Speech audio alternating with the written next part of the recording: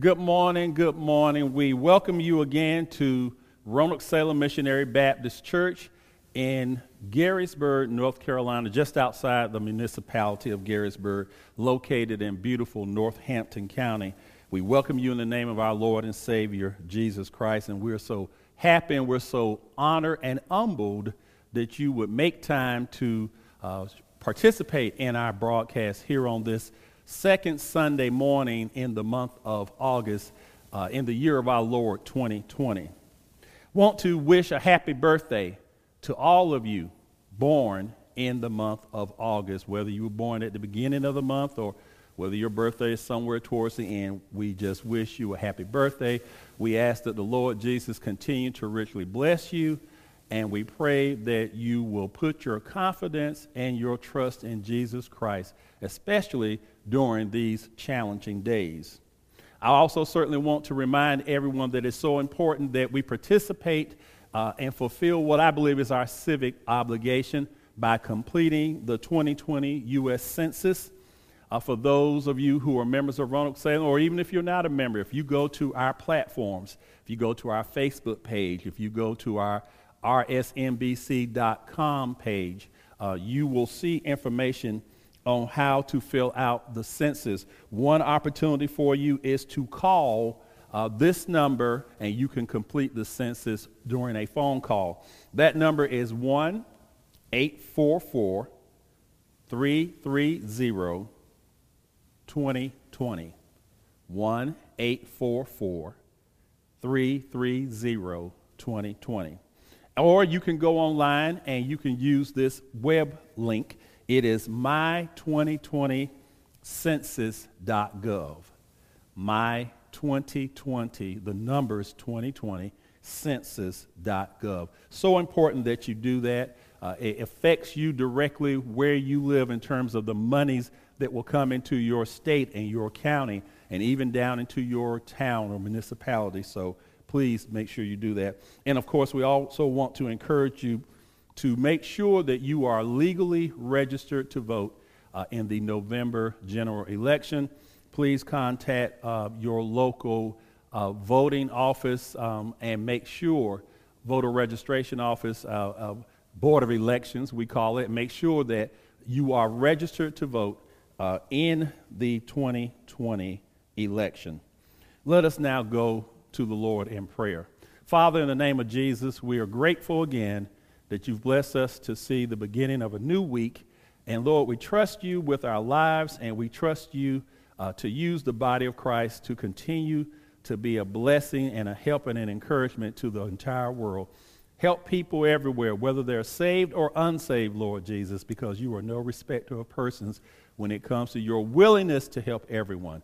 And we ask now that you use me to preach this message with clarity and conviction, and that you be glorified and people's lives be positively changed. In your name, Jesus, I pray. Amen. Our scripture today comes from the Gospel of St. John, the Gospel of St. John, chapter 2, and we're going to take a little time to look at verses 1 through 6. St. John, chapter 2, verses 1 through 6. This is from the New International Version of the Bible, which is what I like to use most of the time in my preaching and teaching. And this is what it says, beginning at verse 1. On the third day, a wedding took place in Cana in Galilee. Jesus' mother was there, and Jesus and his disciples had also been invited to the wedding. When the wine was gone, yes, the Bible did say wine. When the wine was gone, Jesus' mother said to him, "They have no more wine." "Woman, why do you involve me?" Jesus replied. His mother said to the servants, "Do whatever he tells you." And then finally, verse 6. Nearby stood 6 stone water jars, the kind used by the Jews for ceremony watching, each holding from 20 to 30 gallons. Let me go one further to verse 7. Jesus said to the servants, "Fill the jars with water." so they filled them to the brim. I want to just use for a few minutes, and I pray that we will let us reason together from this thought, a divine override. A divine override. A lot of our young people, and I don't want to assume that you don't, but it wouldn't surprise me if a lot of young people are not familiar with the word override. Let me give you a definition. Webster's dictionary says to override means to set something aside. In other words, when there is an override, that means that something is being undone. Something is being removed. Something is being completely stopped. To override means to make a change from what is to something different. To override means to make a change from what is to something different. An example that readily comes to mind, it may not be this way anymore because of modern technology, but not so many years ago, if you went into a store, any store, restaurant, grocery shopping, whatever, and you were purchasing an item, if the person using that cashier, using that cash register, if that person happened to put in the wrong amount, or they overcharged you, or they didn't get the tax exactly right, they forgot to add your tax, whatever they might do in terms of when they put something into that register, if it was incorrect, they would have to do what's called an override. Sometimes, many times, the cashiers themselves were trained to do the override. Sometimes they would have to call a manager. In some stores, the policy is that somebody who has a manager position has to come and do the override. But when they do that, what they do is they set aside, they undo, they remove, they stop the transaction that's in the register, and then they do something else. One of the things that this COVID-19 pandemic has done is bring people together. Now, we still have a lot of unique differences, but the pandemic has shown us how much we all really have in common. And all human beings are vulnerable to become sick or even possibly die from COVID-19. Even with scientists around the world working 24 hours a day, 7 days a week to find a cure or at least a vaccine, our present situation, our present reality is that this pandemic is killing people. Over 161,000 here in the United States alone. That's the most recent figure. Over 161,000 Americans have died because of COVID-19. So COVID-19 is killing people. It's devastating the national economy.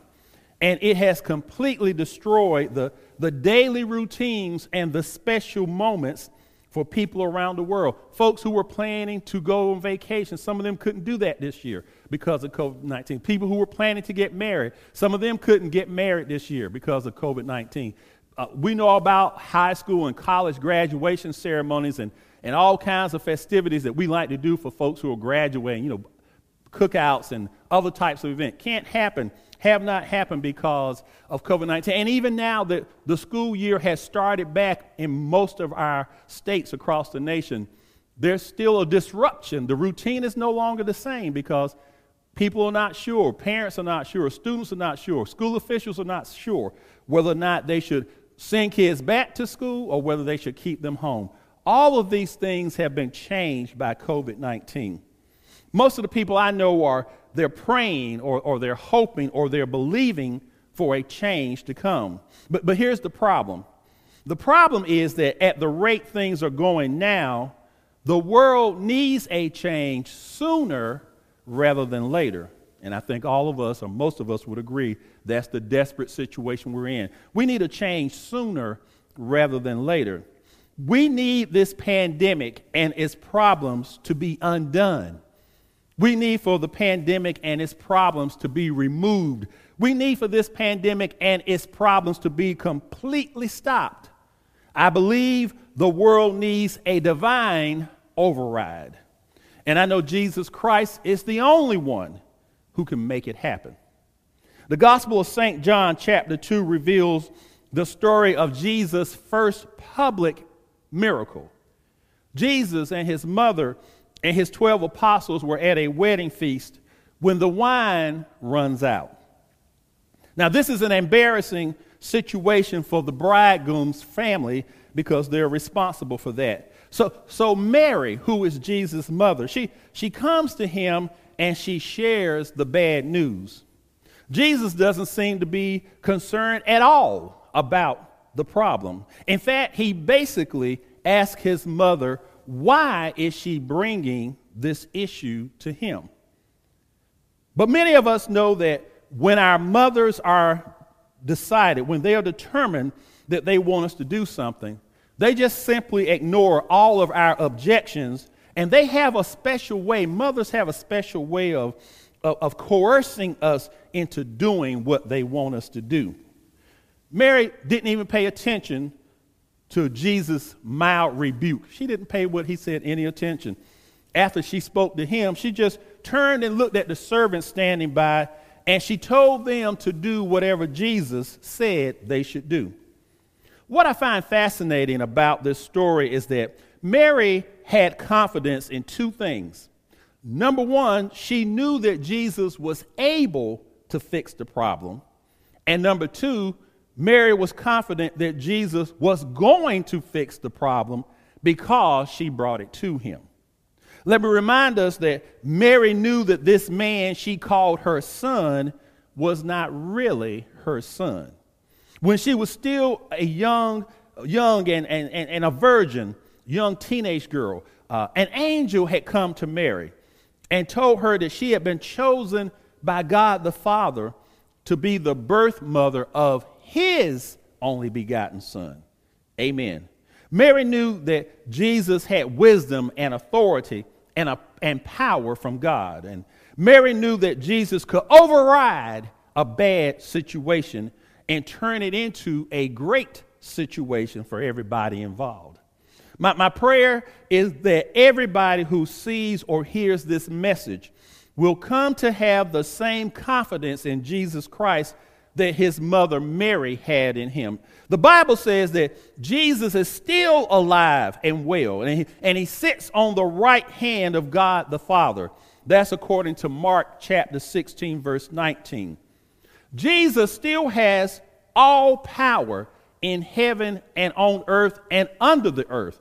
That's according to Matthew chapter 28, verse 18. Jesus is still advocating for you and me and for every person that has willingly submitted to his authority. That's according to 1 John chapter 2, verses 1 and 2. With everything that all of us are living through right now, sometimes I know we may feel overwhelmed, but I do want to tell you that if you have a relationship with Jesus Christ, you may feel overwhelmed, but you are not defeated. Amen. Let me say that again. If you have a relationship with Jesus, you may feel, and you are going to feel overwhelmed at times, but you are not defeated. We're not defeated because Jesus can perform a divine override in every bad situation.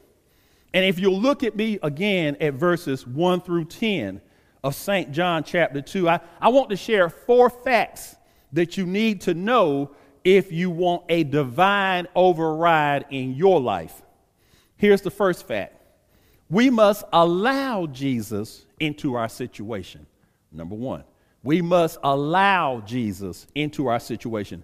Verse 2 tells us that Jesus and his disciples had also been invited to the wedding feast along with his mother. If you want Jesus to help you, if you want Jesus to heal you, you need to allow him to be the Lord of your life. You need to allow him into your space, into your situation.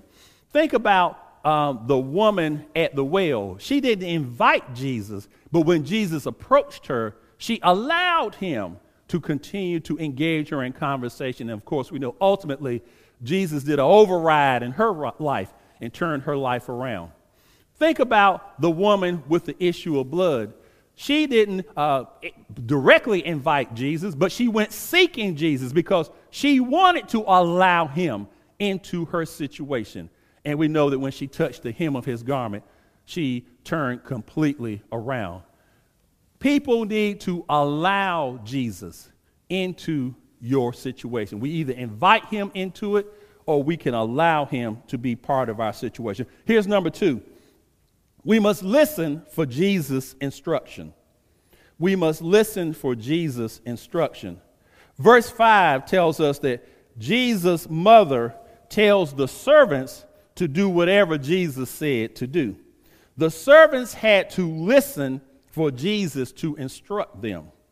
We need to learn, more of us, myself included, we need to learn to listen for Jesus to instruct us. How do we hear Jesus when he's instructing us? Well, first of all, we hear him through God the Holy Spirit. The Bible tells us that he comes to dwell within us when we accept Jesus. When we allow him into our lives, then God the Holy Spirit comes to live with us. And God the Holy Spirit supernaturally tells us what Jesus or the Father wants us to know. The Holy Spirit is a gift from Jesus to his followers, according to St. John chapter 14, verses 25 and 26. Another way that we hear Jesus' instruction is by reading his words in the Bible. Amen. Another way for us to hear his instruction is through prayer and the prayers and the prophecies of another Holy Ghost-filled Christian. Amen. People can pray with us and pray for us or prophesy to us what the Lord wants us to know and give us instruction. But like I said, make sure now it's somebody that you believe is Holy Ghost filled, because as I've heard somebody say, some people don't prophesy, some people prophelize. And you don't want anybody putting anything in your life that's not of the Lord. Here's another way we can hear his instruction. He can instruct us through Christian media. Jesus can instruct us through TV. You know, not only those who have TV ministries, but other types of TV program that's Christian-based. He can instruct us through radio teaching and songs. He can instruct us through movies and podcasts and books and CDs and DVDs. There are so many different ways that Jesus can instruct us if we will only listen to what he's saying. Here's the third fact I want us to know from John 2, 1 through 6. Third fact is we must obey Jesus. Verse 7 says that Jesus told the servants what to do, and they obeyed him. Amen. Obeying Jesus is the strongest evidence that we love him and that we trust him. He said himself, those who love me keep my commandments. All of us, and let me be very transparent and very real, all of us will have to wrestle with sin in our lives, even after we're saved. Amen now. For those folks who have put out that notion that once you get saved and if you're really, really, really a good Christian, you won't commit sin and you'll just live a holy, spot-free life, that's not true. That's not true, my brothers and sisters, and the Bible doesn't teach that. Even after we get saved, we still will have to wrestle with sin because we have a sin nature. But as we are being transformed by the renewing of our minds, which is what Paul wrote in Romans chapter 12, as our minds are being transformed, as we are being transformed by the renewing of our minds, we should not continue to engage in willful, premeditated, unapologetic sin. In other words, we shouldn't just keep rolling like we want to roll just because we have the resources, or we're bold enough, or we're bad enough to roll that way, and especially when it comes to sin. And you already know what I say sin is a very simple definition. If what I think, what I say, and what I do is contrary to God's word, then I'm in sin. Now, you take that and make it and do with that whatever you will. But if what I think and what I say and what I do, if it's contrary to the word of God, then I'm in sin. And after we become saved, and if we're trying to obey Jesus and we're being transformed, we should not continue to live in willful and deliberate sin against the Lord. We need to have faith in Jesus' finished work on Calvary's cross. Jesus died to set us free from the pain and punishment of sin. That's according to Romans chapter 6, verses 6 through 11. And that's why we can obey Jesus. Here's the fourth and final fact I want you to know. Jesus always gives us his best. Number 4, Jesus always gives us his best. Verses 8, 9, and 10 tell us that Jesus told the servants to take the wine that he had made from water to the master of the wedding feast. When the master of the feast drank the new wine, he complimented the bridegroom for saving the best until the end of the feast. Jesus Christ will always do what is best for us. Human beings, we can do good, but Jesus always does the best. Amen. In every situation, God will only do what is best for you. We may not understand it. We may not like it. We may not even agree with him. But if we're trusting him, and after a little while, you'll develop a track record, and you'll know that God always, when Jesus got involved, he always did what was best. Some of us right now can look back over our lives and see where we can say, thank you, Lord, for some things he did not let us have that we wanted. Some people he did not let us hook up with that we tried to hook up with. Some situations we tried to get into that he shut the door and kept us out of. Why? Because now we realize he always does what's best for us. None of us know if or when COVID-19 will go away. We don't know if or when there will be a vaccine to prevent us from catching it. But what we do know is that Jesus can override any negative situation in our lives. There are Christians right now in a nearby county to us who recently lost everything because of a tornado. These folks have lost, some of them have lost everything they had. I mean, literally everything other than their lives because of a tornado. These sisters and brothers in Christ are in anguish and they are in pain. But I want to report this morning that even now, Jesus is using his saints from all over the nation to effect a divine override for his people. God's people will recover. Amen now. And Jesus is so gracious and he's so merciful that he's even going to help some unsaved people recover because of this tornado. Amen. When Jesus does a divine override, we will recover. We will recover spiritually. We will recover emotionally. We will recover mentally. We will recover physically. We will recover financially. Our recovery probably won't happen overnight. Most of the time it doesn't. But if we keep trusting Jesus and keep doing our best to be obedient, he will make that recovery happen. I leave you with this. If your life is not what you want it to be, humble yourself before Jesus Christ. Believe that he has all knowledge, all power, and all authority in heaven and on earth. And then do your best to obey Jesus. Pray for strength in areas in your life where you are weak, spiritually, emotionally, mentally, physically. If you do these things, Jesus will override the sins and the problems in your life. I'm a witness, and I know many of you all are witnesses too.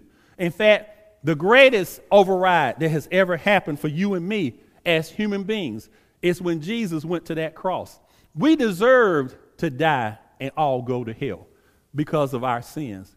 But Jesus went to that cross. He hung, bled, and died. He went down in a borrowed tomb and got up early on a third day morning that we call Easter now. That was the completion of an override, a divine override. He changed what was, which was our rightful punishment to die and go to hell for being sinful people. He changed it from that. He undid it. He stopped it.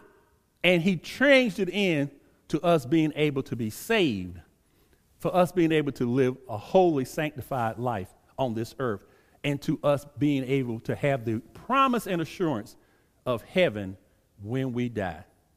Oh, I thank the Lord Jesus for being so good. I thank the Lord Jesus for a divine override. You need a divine override in your life today. Give your life to Jesus. Let us pray. Father, now we thank you again for this opportunity to preach and teach your word, and just pray, Lord, that people's lives will be positively changed. If there are any listening or watching who are unsaved and they feel the moving of the Holy Spirit, I ask that they will repeat after me to be saved. Lord Jesus, I am a sinner. Please forgive me for my sins. I believe that you are the Son of God. I believe that you rose from the dead. I ask you now, Jesus, to be my personal Lord and Savior. Jesus, is in your name I pray. Amen. If you prayed that prayer, you are saved. You are not, and if you were sincere about it, and I don't know if you were sincere, but God knows. If you prayed that prayer and you were sincere, you are now part of the body of Christ, and you have a right to all the promises of God that are recorded in the Bible. Be blessed. And now may the grace of our Lord and Savior Jesus Christ, the sweet communion of his Holy Spirit, rest, rule, and abide with us henceforth and forevermore. Amen.